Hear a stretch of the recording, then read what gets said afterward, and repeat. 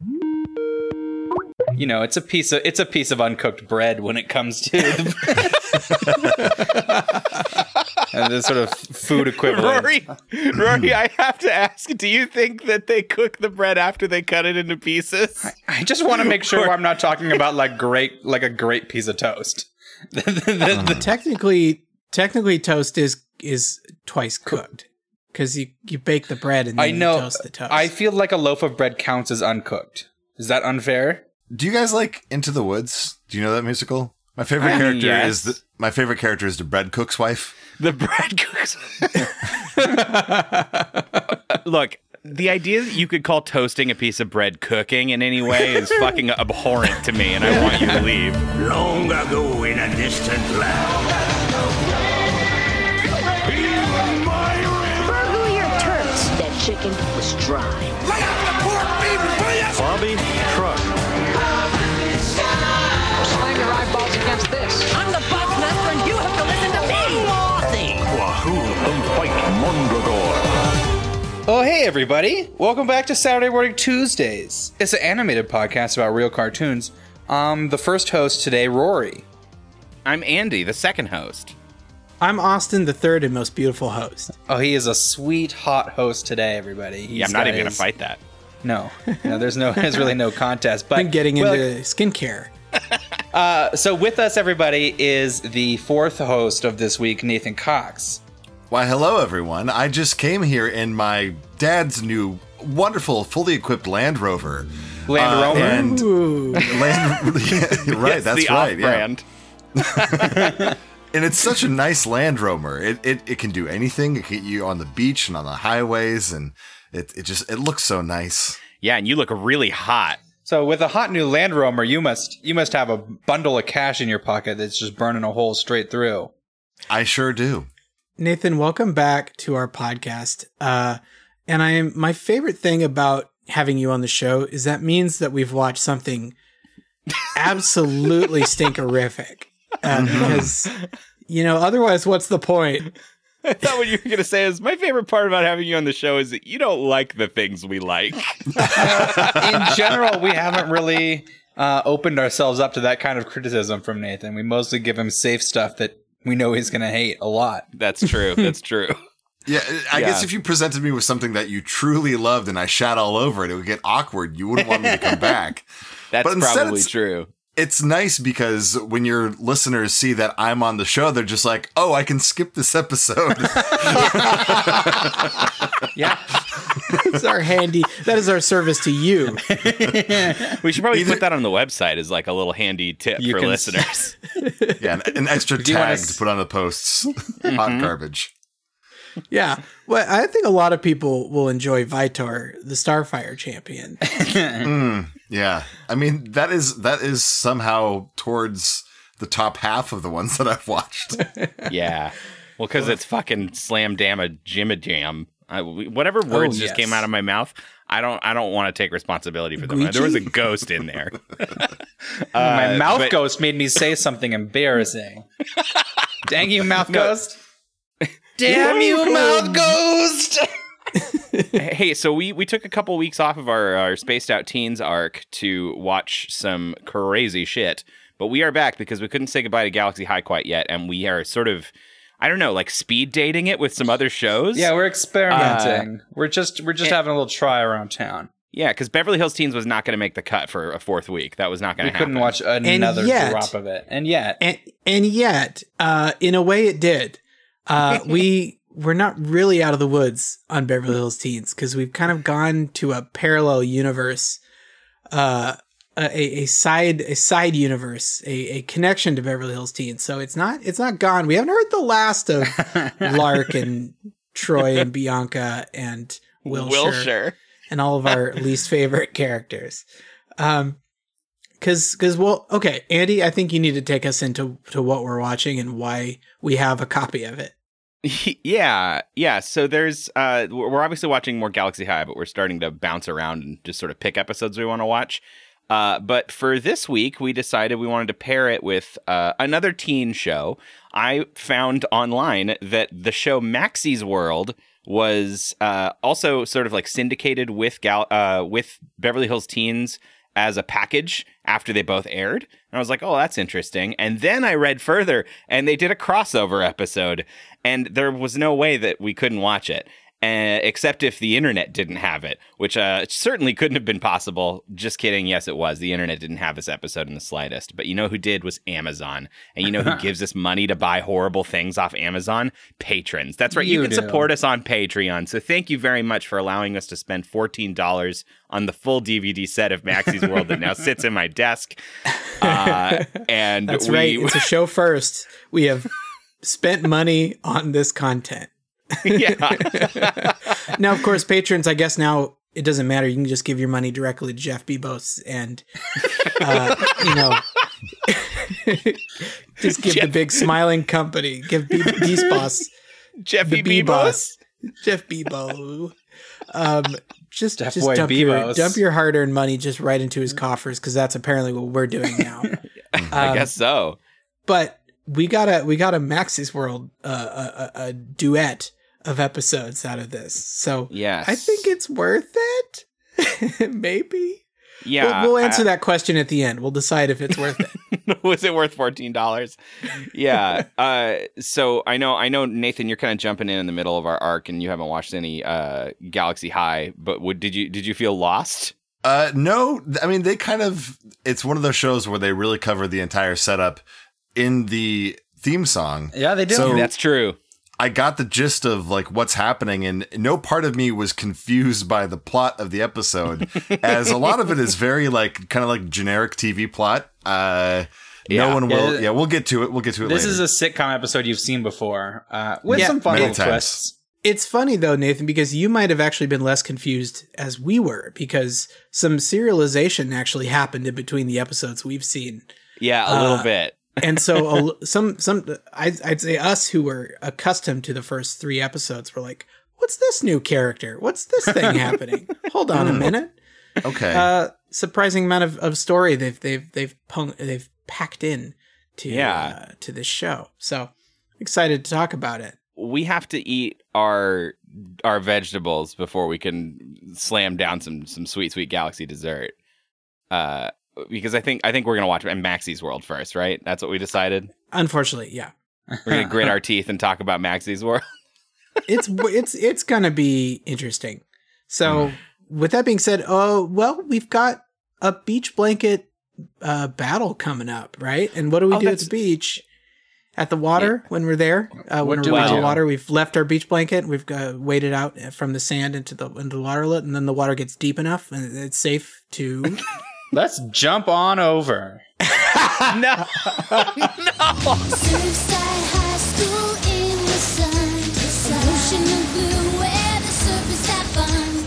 There's a girl who's one of a kind. A friend like her is hard to find. Maxie, the girl on the go. Maxie, it's her own TV show. Good times are happening in Maxie's World.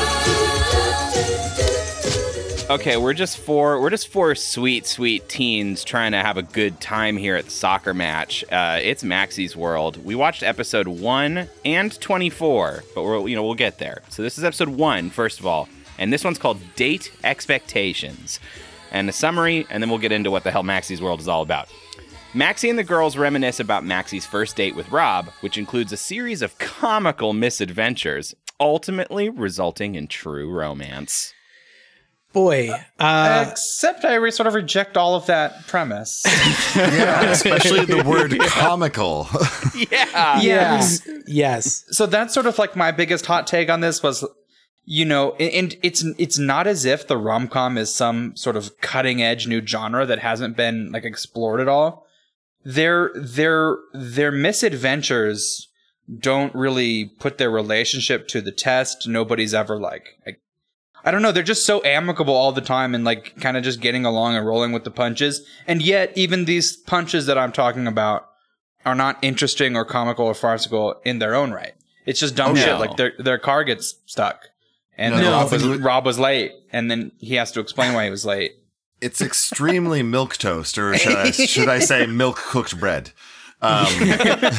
It's your Nathan, you're sneaking it into the show so that we for sure use that as the cold open, and I see you doing it. I don't know what you're talking about. I'm just a guest. I never do this. I'm just a cute innocent guest. I don't know how to play these games with these silly boys. look. We kind of need to back up a minute and Yeah, we do. understand what Maxie's World is, because I didn't do any research on this. Andy, did you? Are you punting it to me? I didn't. Did you learn anything? Look, I'll tell you what it is, because I watched the intro. I don't need to do a Wikipedia deep dive. The show is a show within a show, because Maxie is I'm assuming a California teenager girl. Let's not. You have already sold it as more impressive than it is. It's not a show within a show. It's a person who has a TV show on a TV show. We don't watch the second show. We've just sort of glamorizing having a show. Yeah. True. Though I haven't seen all the episodes, so I've got to imagine that there's some that take place. You're watching her. Part of this, you're watching her film a show, so it's got a little bit of that Midsummer Night's Dream. The players at the end. This has some deep Pyramus and Thisbe roots happening within it. You piece of shit! You get the fuck out of our show. This is the Muppets, is what it is. It wishes it was. This is a Muppet fart. This is a Muppet fart. What? Okay, rudeness aside. No. If you heard the intro, the beginning of this theme song goes Surfside High School in the Sun, which feels very much like the 80s version of SEO nonsense. Yeah. It's kind of like being packed of just surf fun. California words. California, good. Teen party, and then TV show. She's got TV show. They repeat several times that Maxie has her own TV show, and you know, and it's seemingly staffed by teens. I don't know what you guys are getting. The vibe you're getting. Is this a show that she puts on for her high school, or is this broadcast on networks? Because it feels like it's a network, because they're in a fancy studio. I get the sense, but it's I feel like things changed over time, because in the pilot it was a little bit different, and then later on down the road they're like, oh, we loved Ferdy and Mushroom so much that we're going to make them part of the camera production crew. Yeah, we were going to kill him off at the end of episode 1, but we liked working with him so much that we brought him back. The return of Mushroom was Mushroom. Christ. So this is a doll selling TV show. Maxie is a line of Hasbro dolls, or was. I have no idea. Barbie? Is she Hasbro's Barbie? Was their She was Hasbro's Barbie, yes. Right. Mattel is the Disney to Hasbro's DreamWorks, and they're really trying. And it's just not a very good doll selling vehicle, but it has all those hallmarks, right? So it's there's a scene in this episode where, for no real reason, we just watch her change clothes a bunch, and it's kind of like Seagirls, just like you can do with our dolls. Look, think of all the outfits you can put on our dolls. She's got a TV show. Imagine the accessories you can buy. And for it builds a up TV to a joke set. that doesn't. It's a lame duck joke. It makes even less sense than the lame payoff it was for, where she just has a wedding dress and she's like, oh, maybe I don't want him to get the wrong idea. What is the right idea? Yeah. Why do you have a wedding dress? Yeah. So this show is just about a girl who seemingly has everything that you could ever want, and her, which is namely a TV problems. show. Mainly a TV show, yeah. And it's a talk show, too. It's not like she's an actress or anything. She's a talk show Oprah, host. Basically. She's teen Oprah. It gives you accessories. You can then buy the film set play set. You can buy the cameras. You can buy the microphones that are all the accessories. Mm-hmm. Yeah. No, it'll be great. I say hypothetically, as if I didn't have a bunch of Maxie's World dolls set up in my house. Yeah. The core concept that this show is built around is completely baffling to me, because essentially, and this is, I think, what Nathan was getting to when he said it's kind of a show within a show, but it's this girl has a TV show and is supposed to have an amazing life. The fantasy the fantasy of being a cool teen with a TV show is that you might do exciting things. Or meet and exciting people. Right. And instead, the entire episode is like listening to your least interesting friend just describe their weekend. And Exactly. like it's like literally it's like a coworker at a Zoom meeting that has gone on like an hour too long and just like, "Oh, let's talk to Janice about her weekend." "Oh, yeah, so we went to the beach, but we had trouble parking, so we had to You know what it is? This first episode read exactly. This is a little inside baseball, but it read like a sentence at a time improv exercise where the people tell a story together and like, and then we went to the beach, and then we got stuck in the sand, and then the tow truck. Yeah. Like it is such bad storytelling and such bad writing. Something I wanted to comment on is that earlier one of you guys said that like the problems didn't test. It was Austin, I think, that said the problems that they run into on their first date don't test their relationship. And I think that's really spot on because back. I think it was Rory who said that the problems don't really test their relationship at all. And Rory, you're so smart for saying that. Austin, maybe do a little better. I don't remember saying it, but that's fine. Well, I'm jumping forward a little bit, and I would think that your relationship would be pretty well tested if you were in high school. They're high schoolers, yes? Yes. Yes. Yeah. If you're in high school and your boyfriend gets grounded for 6 months, I don't think you go on the second date. I know. You date someone else. But it's kind of crazy though, because like all the problems are like if this had fucked with their relationship, I would have been mad at the characters because it's all situational shit that pretty much they couldn't have foreseen. Like, unless you're saying like, oh no, it's a sign that our relationship's But they gonna didn't fail. have to drive their car onto the beach full of people. Well, no, okay, they that's didn't have true. to almost kill a dog in the middle of the show. And this is an 11-minute cartoon, and 6 minutes in, they almost kill a dog. And that's sort of where they're at, I guess. Can we get back to the beginning of this? Because we got to talk about this soccer game. Okay. Okay. Because the thighs on these soccer players are so just juicy and enormous. And These dudes I are was like, stacked. This is a kind of interesting point because some of the quote unquote girl shows we've watched so far have clearly been sort of mostly engineered by men. And these boys sort of they do sort of feel more like the female fantasy than the male power fantasy. Yeah, like a hot European soccer team. Their upper legs look like their upper legs look like Thanksgiving turkeys, like with deep anime eyes. Yeah. Well, and I like the depicting like when because he's like a guest on her show. That's how they meet. And she totally bungles it and starts saying all these weird things because of how like obviously just like fucking horned up she is about how hot this soccer and football star is. And he just asks her out live on air. And that too is like that sort of like, oh my gosh, he's so like forward and he's hot. It's like, yeah, it read very, very sort of lady fantasy instead of dude fantasy, which I was not expecting. But the weird thing is the framing device of the entire episode. Oh, I know. It starts in the modern with this hot soccer game, and Maxie's like, "Oh God, that's my man. I just wanted to fucking tear me apart." And you can tell because when they're all cheerleaders and she does the splits, but instead of it being like normal splits, instead she's slapping the ground with her crotch like she's in a Major Lazer video. Did Maxie invent daggering? I think she did.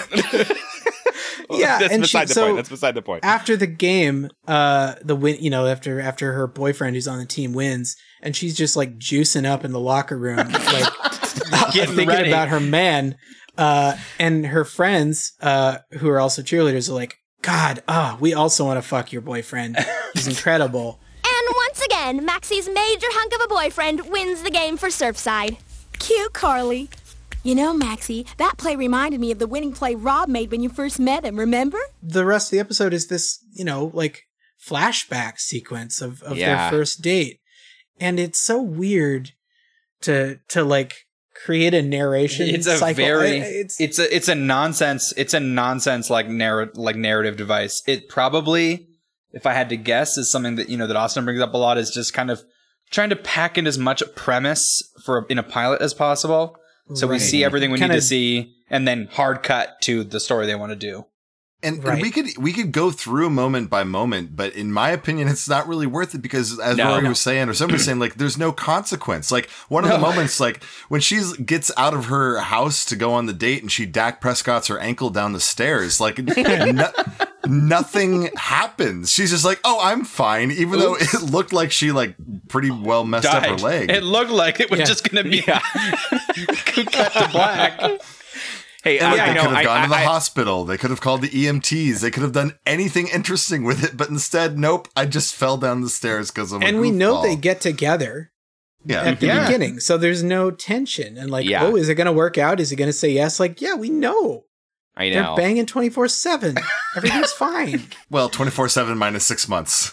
Yeah, minus 6 months. I know this is a huge digression, but I cannot let Dak Prescott show up on our podcast again without reminding listeners that he was named after the Dakota Dude, a cow character from the Wild West Cowboys of Moo Mesa, a real cartoon that his mom watched. Wait, is this true? This is 100% true. He's Dakota? He's named after.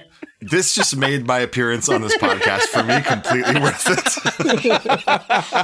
it. We just can't walk by Dak Prescott again. If he can't walk into our saloon friend of twice. The show, Dak Prescott. Okay.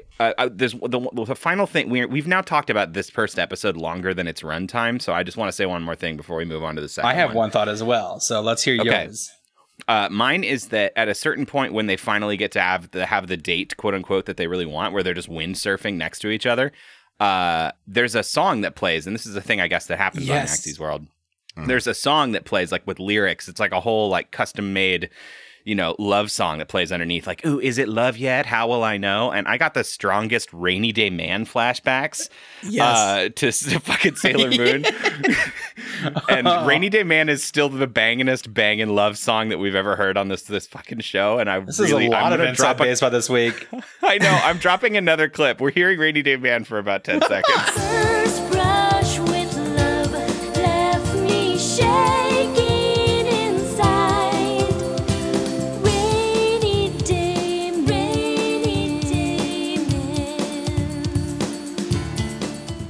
They eventually get to a burger joint and have a pretty adventurous choice of food. Mm-hmm. Which is they order half the menu.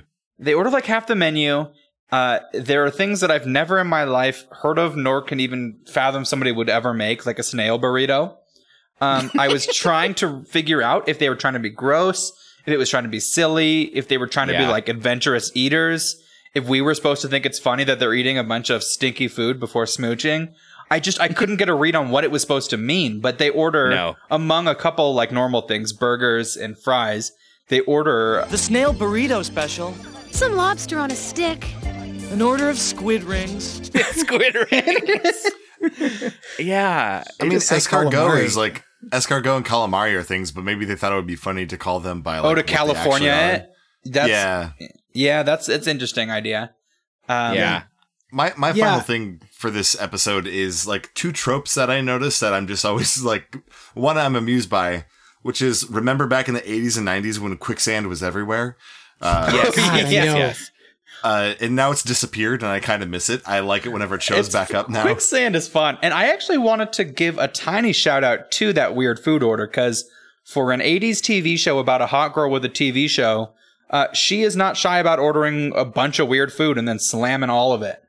Yeah, which is kind of cool. Yeah, of course, the boyfriend forgets his wallet. I guess lost his wallet, so they have to wash dishes to pay for the bill before his beautiful his father's brand new Land Rover. Before Mushroom bones it.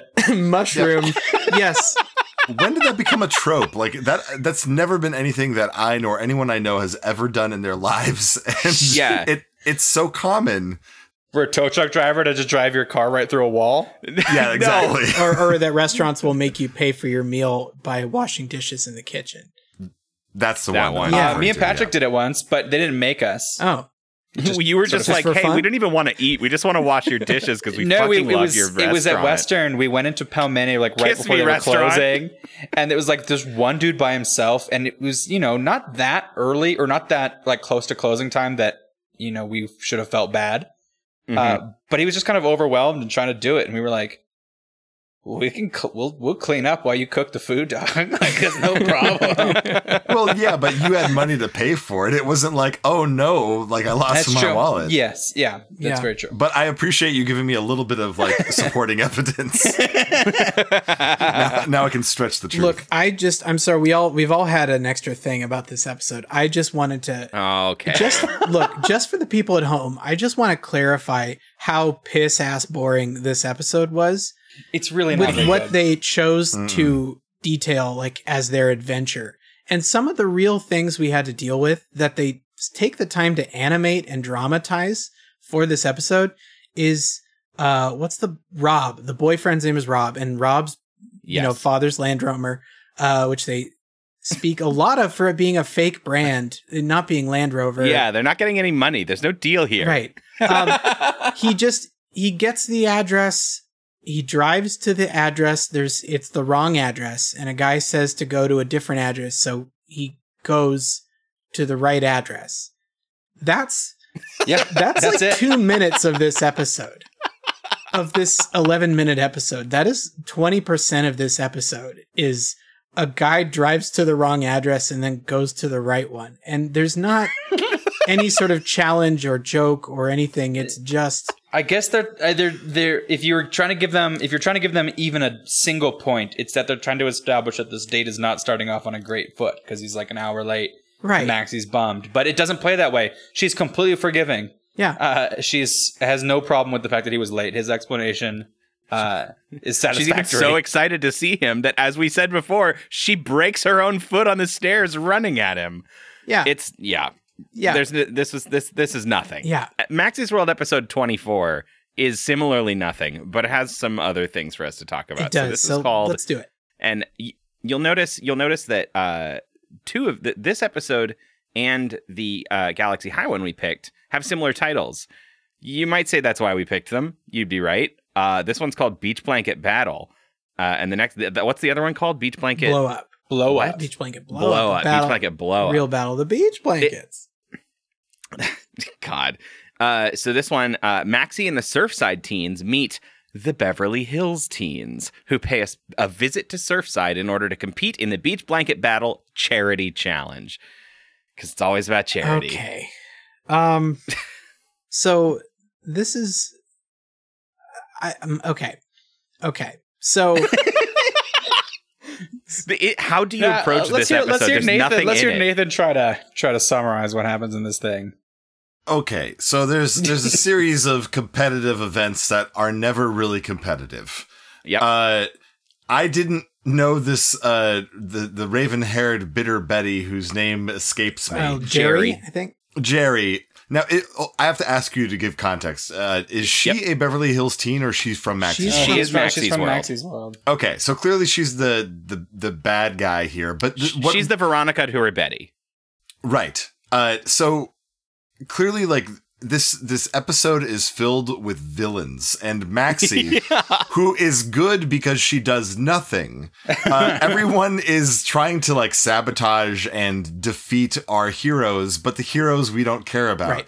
It's so that's kind of the whole gist, is that they have all these competitions, and then the lesson that you learn at the end is that you need the right amount of team support, because when the chips are down, it's the only point that counts. We've introduced a new character. We've introduced a new character to the Beverly Hills lineup who I quite liked.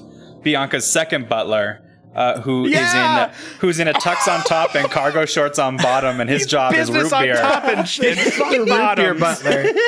Yeah. Yeah. Okay. So I know, Nathan, you don't have context necessarily for the Beverly Hills Teens characters, but I'm sure you kind of got what's going on. Yes, except who the fuck is the yoked guy with the head of a baby stuck on top of his head or his shoulders? Oh, That's Wilshire. the confusing body of Wilshire the butler. Oh my god. It looked like a doll that someone had pulled apart and put together. He both looks and is voiced like some sort of unfrozen Neanderthal. Yeah. Yeah. It's incredible. He has the first line of this episode, which is, "Oh, we're approaching the beach, Bianca." And it's like fucking, oh, it's such a tone setter. But wait, now say the character Maxie in that voice you just did. Oh, Maxley. Oh, wait. This is our Goofy movie special. But we see Bianca and she's flying in on a helicopter. And this scene actually, like, it's not funny when you watch it, but to describe it is funny because she's in a jacuzzi in a helicopter being served root beer in a chalice by her long-legged business top fuck bottoms butler. And it's kind of beautiful and choice. Like if I could just sort of take like a mental picture of that and hold that, like that might be worth keeping. It's wonderful. And honestly, there's a reason that I think I still am going hard for Beverly Hills Teens because you just can't describe anything in Maxie's world with that kind you can't. That kind of detail, I would say. Of course, this seems like it was from Maxie's world. They made it. Like, yeah, their level of animation somehow is worse. It is. They made some odd style choices. I long for Beverly Hills Teens now. I kind of miss their animation. Because this is abysmal. You know what this episode looked like? This looked like the CDI Zelda games. Oh yeah, it did. It really did. Yeah. The Wand of Gamelon. Yeah, it was fucking Wand of Gamelon in here. It was awful. There was like several things animation wise I noticed in this one, which did seem worse than the first episode. Was like one of the volleyball fans' eyes were like insane and different from everyone else's. It looks like they were trying to blend art styles and failed really miserably at it because it's a little different from Maxie's world too, or from the first episode we saw. Another scene, like Ferdy was talking, but his lips were the only thing moving, and they just kind of like floated around on his face while he was talking, like a stray butterfly. Yeah, and like the framing is weird sometimes. They like close in on faces, but they're too close and off center. Like half their face is off screen, and I don't know. Shit's fucking weird in this production right now. I want to play I want to clip drop the audio of Bianca in her root beer in her helicopter jacuzzi, drinking root beer. I want to play the drinking sound of her drinking root beer. I just want to play that really quick. Thank you very much. Yeah, thank you for that, Austin. That was wonderful. I want to play a clip now here as well. We're all going to get another turn at a thing for this episode. So I want to play the clip of Bianca being mad at Wilshire because Wilshire's absurdly ripped, but he doesn't want to do anything. And he doesn't think it's a good idea that he's the goalie. And Bianca yells, "You let them score one goal, and I'll have you washing my limo till your gloves look like wrinkled prunes." I'm pretty sure this isn't a Terry Hawks episode, but she did a pretty good job. I like this delivery. Strong vibes, but no, not Terry, sadly. It wasn't our Sailor Moon voice actor, but it was close. It was really hitting those notes. I gotta say, I do think Maxie's World is the perfect fit for Beverly Hills Teens. Like, they really are a perfect pairing because all of their characters are atrociously awful, except the people designated as the good people, and then they're just like a saltine cracker, like with nothing It's happening. a saltine cracker on an uncooked piece of bread. Right, exactly. And there's just no character. There's nothing to do with these main characters. They have nothing happening. And so the shows keep gravitating towards the villain characters because they're the only ones who have any kind of traits or development or in Beverly Hills Teens, like watching this, I was like, am I supposed to collectively hate all of them? Like when you watch the original show, like, are they all just villains? Yes. I mean, a little bit. They're wishy-washy in their portrayal of their like rich obscenity, but they are generally all somewhat unlikable. And then there's one who's kind of the most unlikable, which does sort of confuse you. You're like, oh, if he's the unlikable one, are we supposed to actually sympathize with the problems of the rest of these slightly less awful rich folks? It's quite strange. It kind of makes me happy that I never had to watch any of the Beverly Hills Teens episodes myself. You say that, but there's an episode where they all ride custom doubles surfboards, and one of them like is shaped like a horse, and one of them has a helicopter on it that flies. And they, it's like a oddly cartoonish depiction of obscene wealth that's kind of fun in its own right. It doesn't actually make the show better, but it's kind of an interesting like art piece to look at. Yeah, and last time we had Prince Monko, the rock and roll gorilla, which just sells itself. But yeah. I think, correct me if I'm wrong, we hear Bianca and Wilshire, and I think one time Troy speak, but Troy and Lark never have their names spoken aloud on this episode. No. Is that right? No, I don't think so. I never heard those names. And the whole concept with a crossover, usually the excitement of a crossover is like, oh boy, won't it be great to see these characters meet each other? And they don't really. They barely interact. I couldn't tell who was on what show. Like when I asked the question about with the Veronica woman, like I didn't know if she was from the other one or not. I mean, I figured that Bianca and her manservant were, because she was so ridiculously over the top in her wealth. Like I knew that was the case, but I agree with you. Like there was no way to differentiate or made it seem like it was special that they were there at all, especially because they're not that far off from the they're white the bread same 80s wealth of the people who live in California anyway. Yeah. I'm not a writer. I could walk into this room and tell them, hey, you know what other shows like for the whole history of time have done with crossovers? Basically get the hot ones to try and fuck the other hot ones from the other show and fuck with the relationships, right? Well, there's relationships. Have them get screwed with by like being attracted to the person from the other show, because it doesn't matter. Everyone will apologize at the end and they'll all go back to their own shows and you get to have some fun character drama. Like they didn't even do that. It's almost difficult to pin this on ineptitude.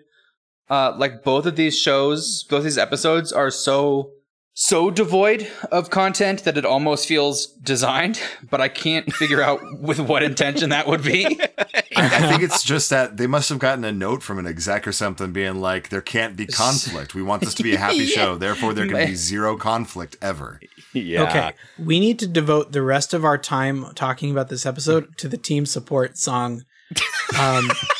We need to skip, as much as I hate to, we got to skip past the trampoline egg grabbing competition. Oh gosh. We need to go to the chicken fight in the ocean. I need to make one tiny detour because Freddie Flummox needs to come out. This is our new SMT mascot, Freddie Flummox, patent pending.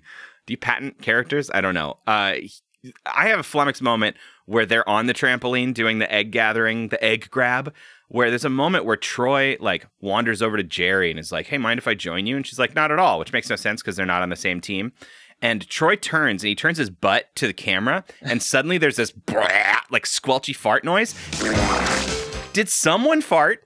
Why? If they farted, why? Was it Troy who farted? And then why? What does the interaction afterward mean? Where it's like, it's weird. Like one of them falls like he over just farted and on like us. Like he just farted on the viewer. Yeah, I don't fucking understand. Was it even a fart at all? And if it wasn't a fart, why was there a squish noise? And nothing was squishing on screen. I remember. Sorry. Yeah, I think he kneeled on an egg. Yeah, but we don't see it. But we don't see it happen. He just moves and we hear a fart noise. And I didn't know how to fucking interpret it. Okay, you can talk about the song now. Yeah. Okay. So the song is definitely like a North Korean morale-raising song that they put on a slapping 80s beat. Yeah, it does feel like a fascist sort of collective anthem. Bootstep, sort of. Yeah. That is played on full volume. While they're trying, the charade of dialogue is supposed to be happening. It was so weird. Yeah, there's dialogue that seems like you're supposed to hear it and follow what's happening, and it's Kim Jong-un doesn't want you to hear it. It's such a strange choice. If you want, just to explain how weird this is, let's play the song at full volume right now while we're still talking, and just imagine this is the cartoon happening right now, and you're trying to sort of follow both things. Hey Austin, will you marry me? Oh no! Oh god! I can't hear. Nathan, I've been sleeping with your dog, and How could you? I'm gonna hit you with an inflatable shark. I can't hear you over the sound of team support and how important it is to have team support. No matter who your team is, there's support with your team that is one. How? It's so fucking weird. And like some of the lyrics, like the way the song starts, it almost sounded like it was going to be a Rocky theme song. Like I think the first lyric is like, "It's a fight to the finish, a case of do or die." Yeah. And like, I was like, damn. And then it just took a real turn. I don't know. This episode was nothing. This was the worst crossover I've ever seen. I've got nothing for this. Maxie's World. The only thing I have is the sneak preview at the end. Maxie wins. They win the competition. It's great. They defeat all the ghouls from Beverly Hills Teens. And the weird crowd that only knows how to chant Surfside, and it's the same 4 people sort of doing a 2-move animation. That's awful, but they win. Great. Cool. At the end, there's a sneak preview for the next episode, which is apparently Maxie's friend's bike gets stolen by some like jacked up like beach hunks. And the animation is immediately like 10,000 years better. I mean, it is the animation is incredible. Like the detail is amazing. Like like I said, this looks show. like they're trying to combine their style with BHT, which is one I've never seen anybody like just try to freehand a totally different animation style for one episode, and it does not work.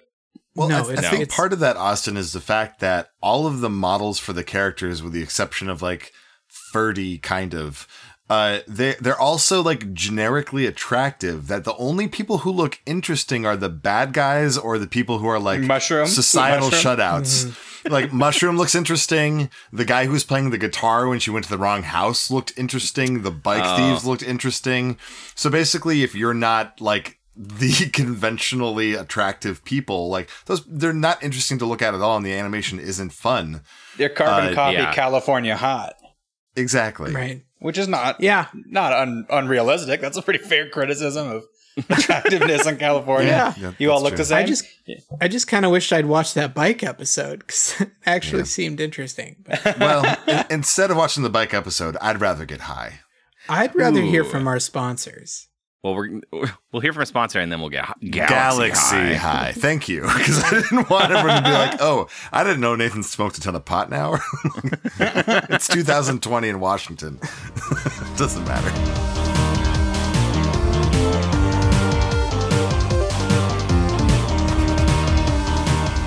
Oh, Andrew. Hello, Rory. Oh no, acting. Okay, so this week, everybody, we are brought to you. We're brought to you by the good people over at Slime Golf, and Andrew has volunteered to tell everybody what's going on with Slime Golf. Yeah. I can definitely do that. So Nickelodeon has been trying to get into the sports world for a really long time. They always used to do those really fun sort of teen sport shows, like Wild and Crazy Kids. You know, what's a teen sport? Well, it's like a regular sport, except there's cameras on and a lot of like slip and slides, I guess. It's sure, like I guess there's basketball, but also a slip and slide involved. Maybe to get you to the hoop for sick dunks. Oh, for dunking, sure. Right, because teens love nothing more. Teens love sliding into the dunk. Yeah, sliding right into the dunk. Slide into the dunk. Yeah, and that's the kind of catchphrase that Nickelodeon would come up with for this. All right, so Slime Golf, go. Yeah, so Slime Golf is a very exciting new, they're trying to revitalize that 90s Nickelodeon brand. And so they've invented a sport that's a lot like golf, but most things involved have been, well, you could say they've been turned slimy. So that wonderful little club, those fun long sticks that you used to hit the golf ball with, well, they're sticky now. Uh-oh. If you don't work hard, they'll slide right out of your hands, and all those teen girls watching are going to be like, no, never fuck you. Are they sticky or are they slimy? They're both somehow. It's like the slimy happens, and then like you try and wipe it off, and your hands stick to your clothes, and you look like a real nerd in front of all of the cool kids. Instead of the girls who just thought you just came for slipping into dunking. Right? Yeah. They definitely won't be all about your dunkage. They don't want to watch you swing that slimy stick around. No. Well. But I do, so after you've hit the ball itself, not slimy. It's a totally normal golf ball. And everything about the course has been, just a layer of slime has been added. So the green is now green because it's slime. So putting doesn't happen so much as you kind of just have to put on your waders and get out there into a big just slime puddle. And then, But does the ball sink or does it float? It kind of floats, but you don't. It's weird. Right, So you have to hold the club really weird and it's a really ungraceful sport, but it's fun when there's all your parents are there putting money on it. And it just turns into a real fun night out for the family. It's a very fun new sport, and I think that you guys would have a lot of fun. It sure does sound new. It is new. It's very new. Unfortunately, the slime is hazardous. Oh, brother. To your health. We don't know how or why, but we know it's definitely not good. Yeah. The scientists sort of just looked at us and shook their heads and didn't want to sign our paperwork. So yeah, if you got a teen kid and you want to have them completely humiliated live on television, then I think this is going to be right up your alley.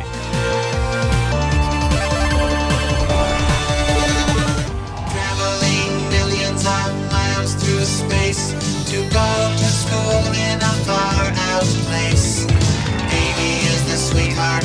Doyle's got a lot to learn here at Galaxy High. All right, everybody, welcome back to the beach blanket. Welcome back to where we're all sitting on this hot We've beach. got one blanket that's big enough for all four of us and all of you. Yeah. Our big beach blanket showdown episode continues, and we have come over to outer space beach. Is there a pun? Is that a pun? Yeah. I don't know. We've come to outer space beach, and which is also simultaneously Florida. Yeah, which is also Florida. You guys, we watched Galaxy High episode 8, Beach Blanket Blow Up, and I did not think we were going to spend that much time talking about 2 11-minute episodes of Maxie's World, so I'll try to pick up the pace here a little bit. Here is the synopsis for Beach Blanket Blow Up. The winter comet has come to Galaxy High School, chilling everyone to the bone. Good thing it's time for spring break, and everyone is planning on going to Fort Lauderdale for the summer nova. Everyone except Doyle. He's got to make up for flunking chemistry. However, his loss is everyone's gain as he makes a discovery of earth-shattering proportions. Fort Lauderdale is set to be destroyed when the summer nova flames out, and all his friends and classmates will go with it unless he can come to the rescue. I was just laughing there because I thought it was saying that Doyle not going meant everybody was really stoked to not have Doyle. I don't mean to be an Austin here, but I want to point out that our friend David Wiemers is back as a writer, and he's paired up with his similarly silly named friend Ken Kuntz. Then it's not spelled Kuntz, it's Koonce. Kuntz and Wiemers. Easily 12 times funnier in that spelling. Yeah. The comedy team Kuntz and Wiemers. Well, Kuntz and Wiemers really did a stand-up job in this one, actually, because this might be my favorite episode of Galaxy High we've watched so far.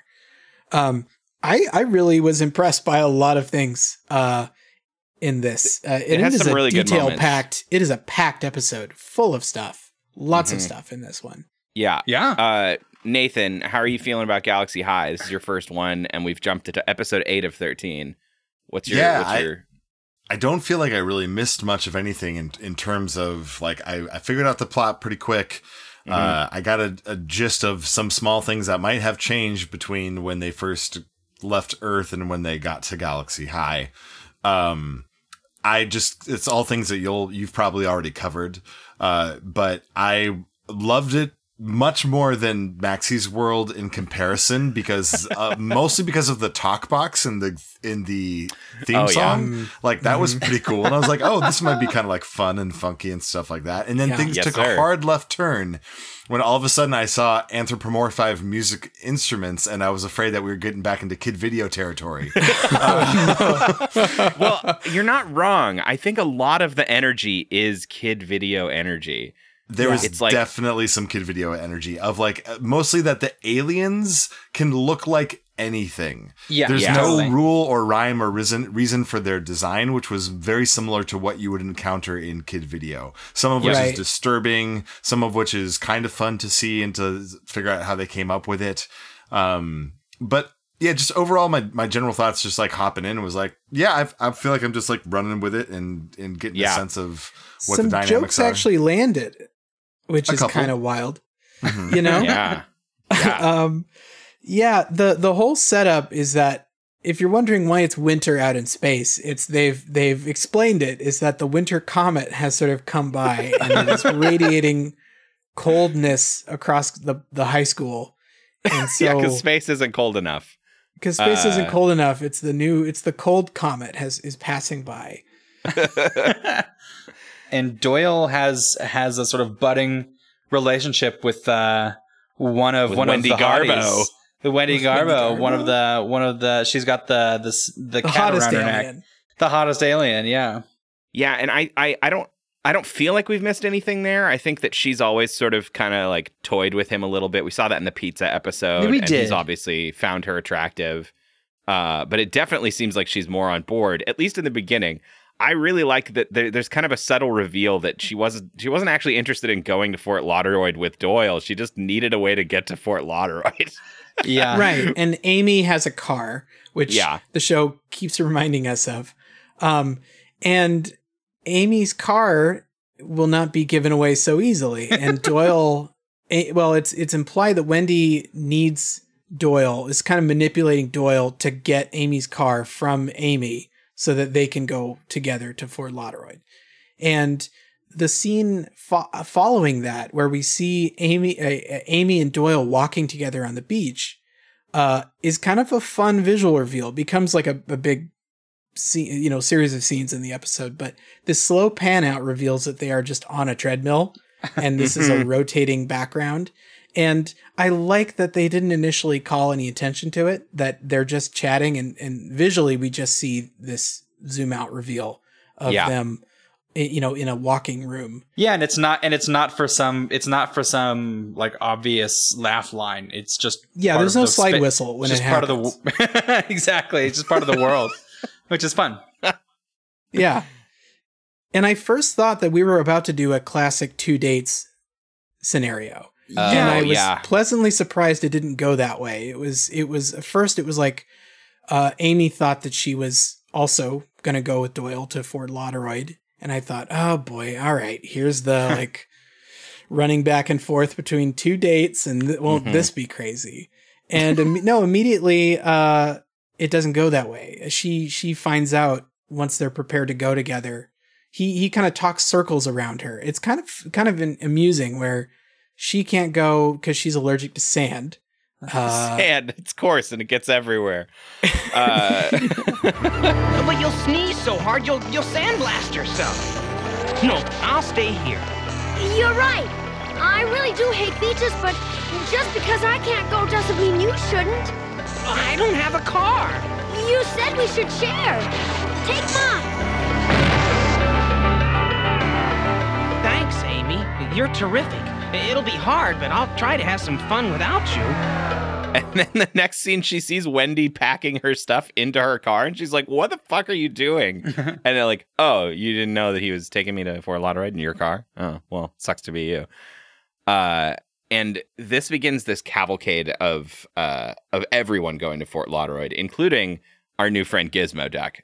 Sorry, I mean robot on wheels. I mean Reginald Unicycle. Reginald Unicycle. He's a motor. Yes. Yeah. He's a character that was, I believe, introduced in an episode that we've skipped over.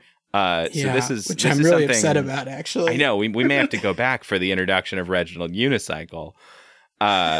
Because his body ends at the middle and turns into a wheel. He's just a man on one wheel, and it's very funny. He's sort of like a rich fey hunk with a motorcycle wheel, just as a groin and legs.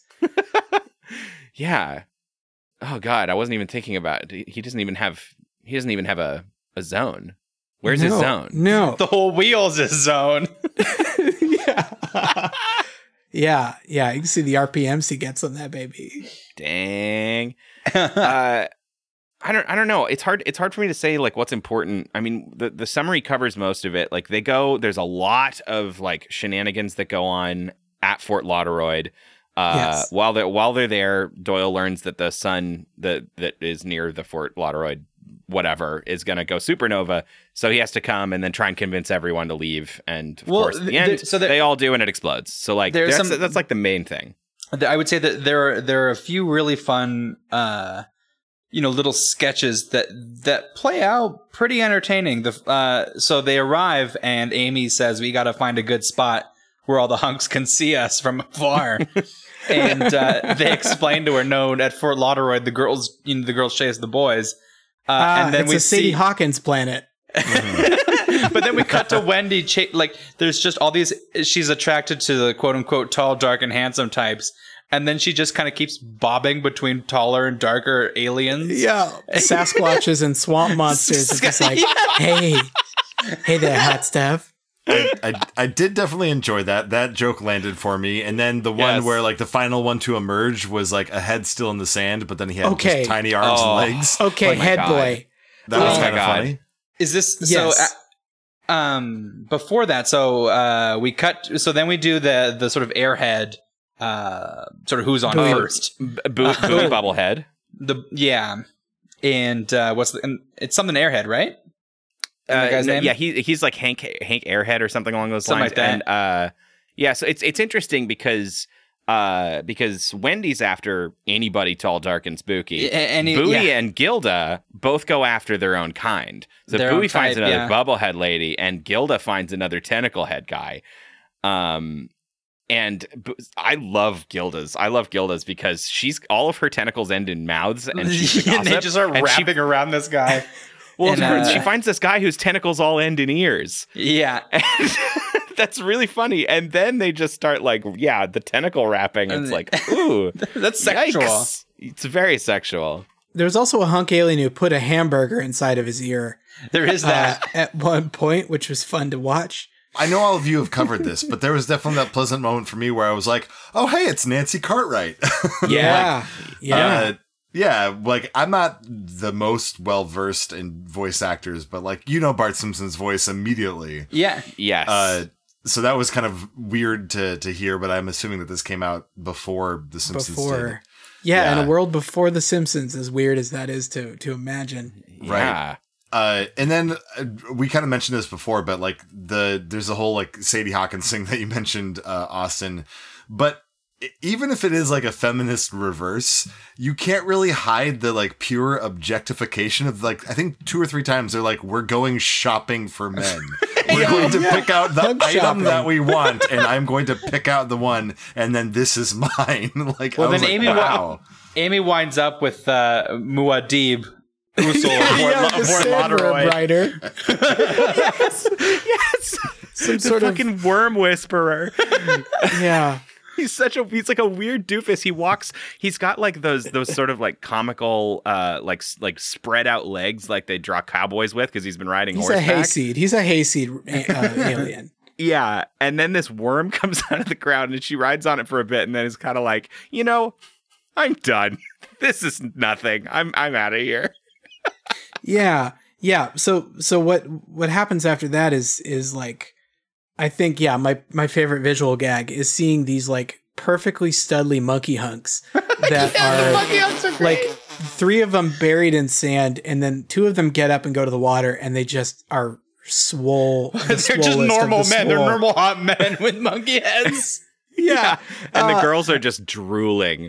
And then that's the reversal on. And then we see the hot face, right? Is also buried in the sand. Yeah. So Amy gets up and is like, okay, whoever's left has got to be just like dynamite. And and she's like, hey, what's up, hot stuff? And then it's literally a head with like legs attached to it. It's so funny. It's like Hank's dad with the Kill fitting man. Yeah, it was so Guichi. And then there's a guy who's a beach towel. Yeah, this like flat. He's like a flat Stanley. Flat Stanley. They sort of imply he's like of the beach towel people. Like he's a doormat. He's like a human doormat kind of thing. Walk on me. Is he the beach towel blow up that we're supposed to? Are we supposed to blow him up? What are we supposed to do with him? I don't know. I'm gonna blow him. I'm gonna blow the beach Oh towel. boy. Oh boy. Well, That's also Guichi. We've arrived here. It's very Guichi. So Guichi. So I mean, I guess you can kind of get a sense of how like sketch heavy this is. Like it's all of these like fun moments. Yeah, because we're watching the gags and then about halfway through the episode, maybe a third, we cut back to Doyle, and that's the sort of other big chunk of the episode is Doyle figuring out Fort Lauderdale's about to explode and has to go save them. It is our criticism in other episodes was that it was too much Doyle and it wasn't really about Amy anymore. And it is nice to get Amy back towards the center of an episode, but it still kind of refocuses itself on Doyle. This is so interesting to me because as someone who hasn't seen any other episodes, I'm like, there's still too much Doyle because there's Amy Doyle. Yeah, Doyle I just sucks. Don't care for Doyle at all. And I liked, obviously, like they flipped the whole like, normally he's super popular and good at everything. And in this episode, no, everyone's like, we don't really want to deal with you. Why are you being a climate alarmist? We're just here at the beach with our masks off. But they all love Amy. Like Amy's like doing her thing and she can like have her pick of the monkey dudes. The monkey. I will be the queen of Monkey Planet. Exactly. But yeah, I didn't really care for him. It was hard being queen of Planet of the Apes. Oh wait, no, it wasn't. No, it wasn't. No, I like Amy a lot. We talked earlier a few weeks ago about how she seems to have like they don't know what to do with her because she was a nerd and showed up and is super popular, and so now she kind of has what she wants, and there's no troubles. There's no real drama, and so that's exactly it. The reversal sort of puts Doyle squarely in the underdog seat, which is kind of fun to see, like a jock, just a power jock who just suddenly is stripped of all of his, all of his ability. But he's a little too annoying, and more than that, Amy's fun. Like, yes, she is hard to dramatize because she's got everything she wants, and she's also smart and beautiful. But she's interesting at the same time. So it's like it's too bad. Yeah, and it's too bad that her sort of central plot in this episode became a romance issue. You know, which is but it's the most we've gotten of Amy, and it's like all about her who she's gonna kiss, and then Doyle is trying to save the universe. Well, she broke up with the creep. Yeah, I guess so. We didn't see the creep all cut episode. Ties. Anyway, I feel like the other fun thing that I could want to talk about this week is more about this arguing tube couple. Yeah, the tube couple has come back, and they're the recurring space taxi service that has somehow sneaked its way into every space cartoon we've watched. Yeah, and I there's an incredibly I want to talk about it because I found this very troubling. We talked about how like it was kind of cool that their awful like codependent relationship was sort of metaphorically shown by how connected they are by a bunch of tubes, and they can't see each other eye to eye. It is troubling. They can't see eye to eye. It became really troubling this week because of one thing that they said, where they heard it late in the episode when the supernova goes off. They don't know what's going on, and they hear a big bang or a noise or a shock, and the woman says, "Did we blow a thruster? Was it our gallbladder? Was it our gallbladder?" Jeez. And that's dark. Oh, I didn't hear that. So they share central nervous system and some organs. Was it our gallbladder? No. This it became so much more fucked for me. Don't they mention they have kids in this one? They might.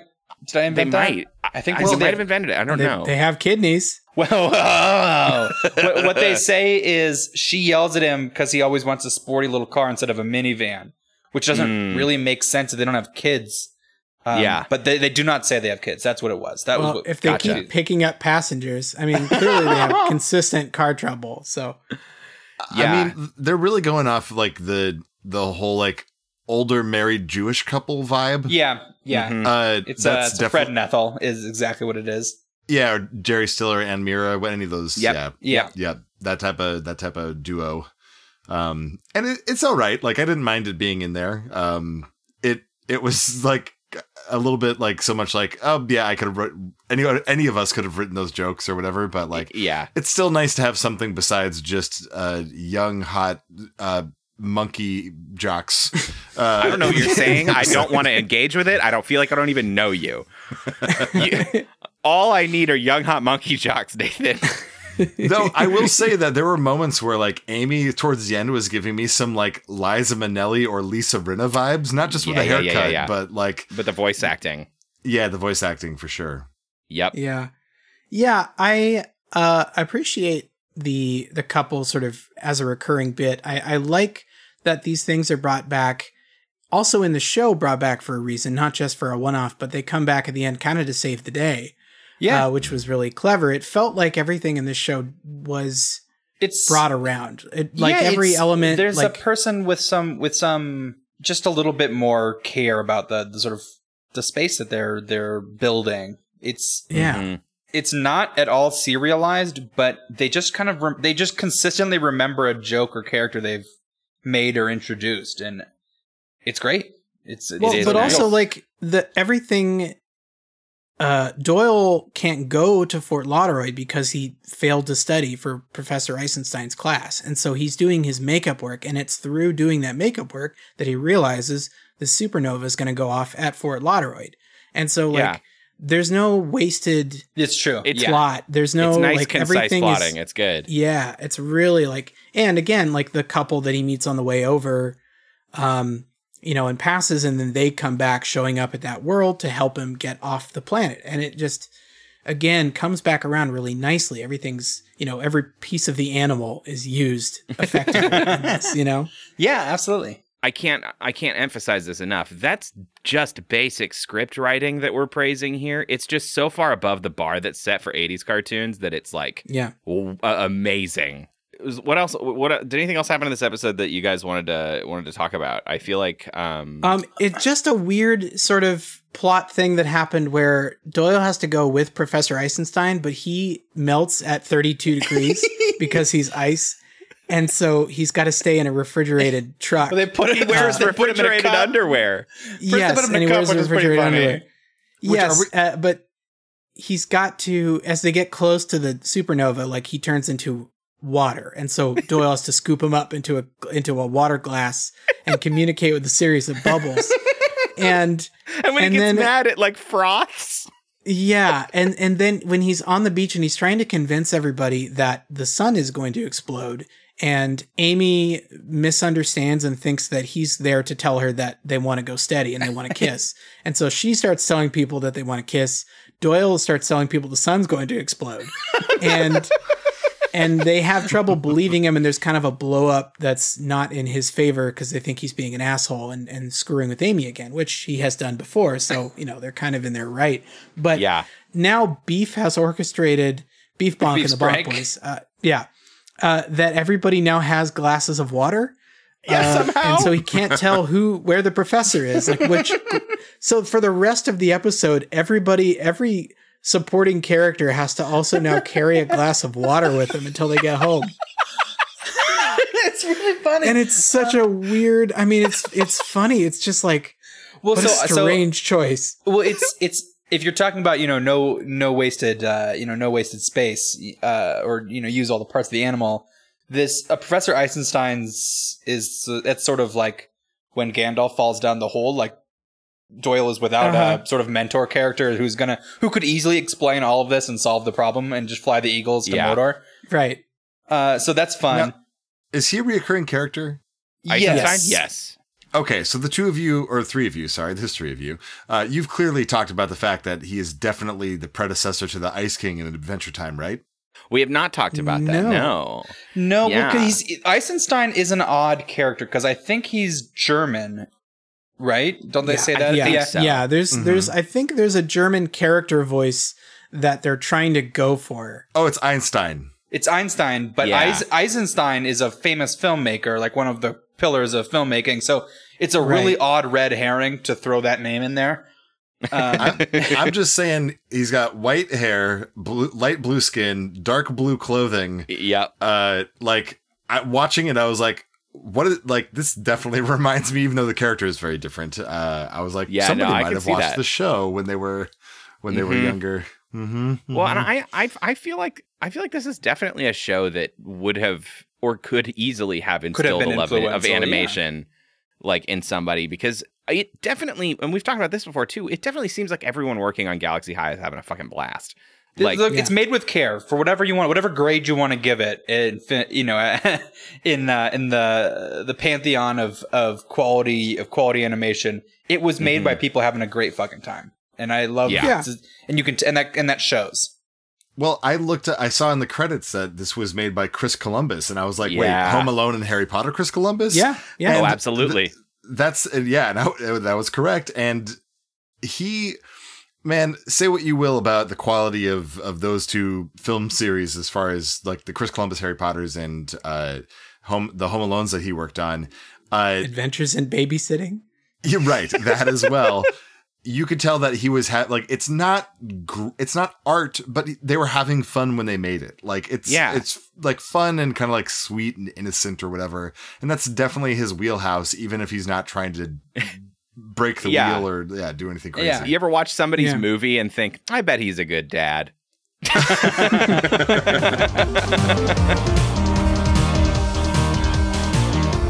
Wrap us out. Wrap me up in paper. That's staying in the episode, everybody. When you just heard Andy say wrap it in paper. We can do that? Well, what are you going to do? Cut all this?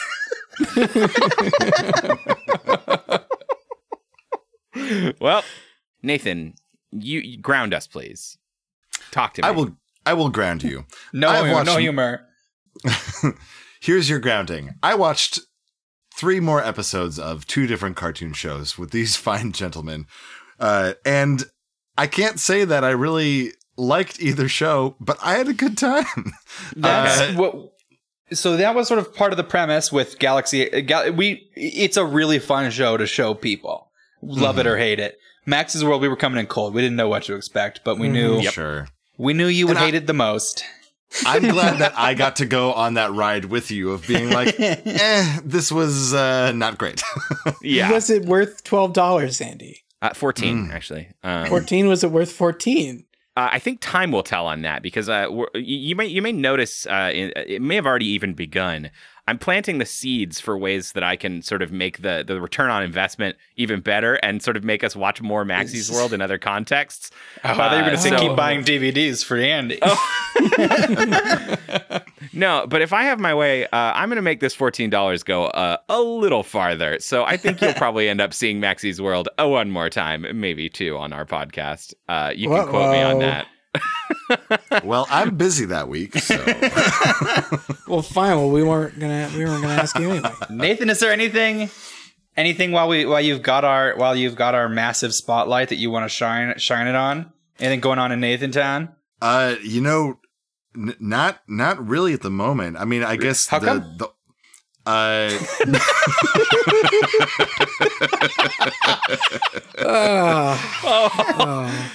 boy! God. That hurts. The only thing that I'll mention is if you're so inclined, if you search on YouTube for "Don't Corona Me, Get Back," we made a parody of Ludacris's "Get Back" about coronavirus. And that sounds very cringy, but it's actually a lot of fun. We recorded it back at like the beginning of May, or we wrote it and recorded it then. There was still a little optimism left to wring from the stone. Exactly. I bet they had fun while they did that.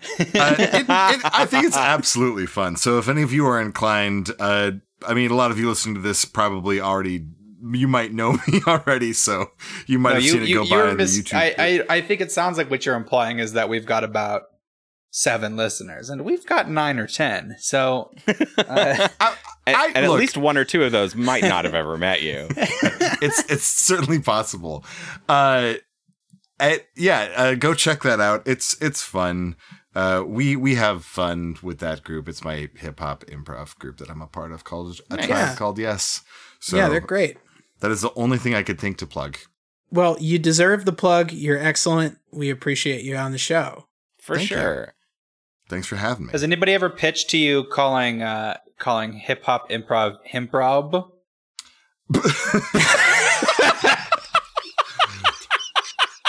Improv. Would you like to participate in some improv? As a final thought, I just wanted to say that most things that I've done in my life could be described as it sounds cringy, but it's actually really fun. So I feel you there. And please listen to our podcast. It sounds cringy, but it's actually really fun. And we'll see you next Tuesday.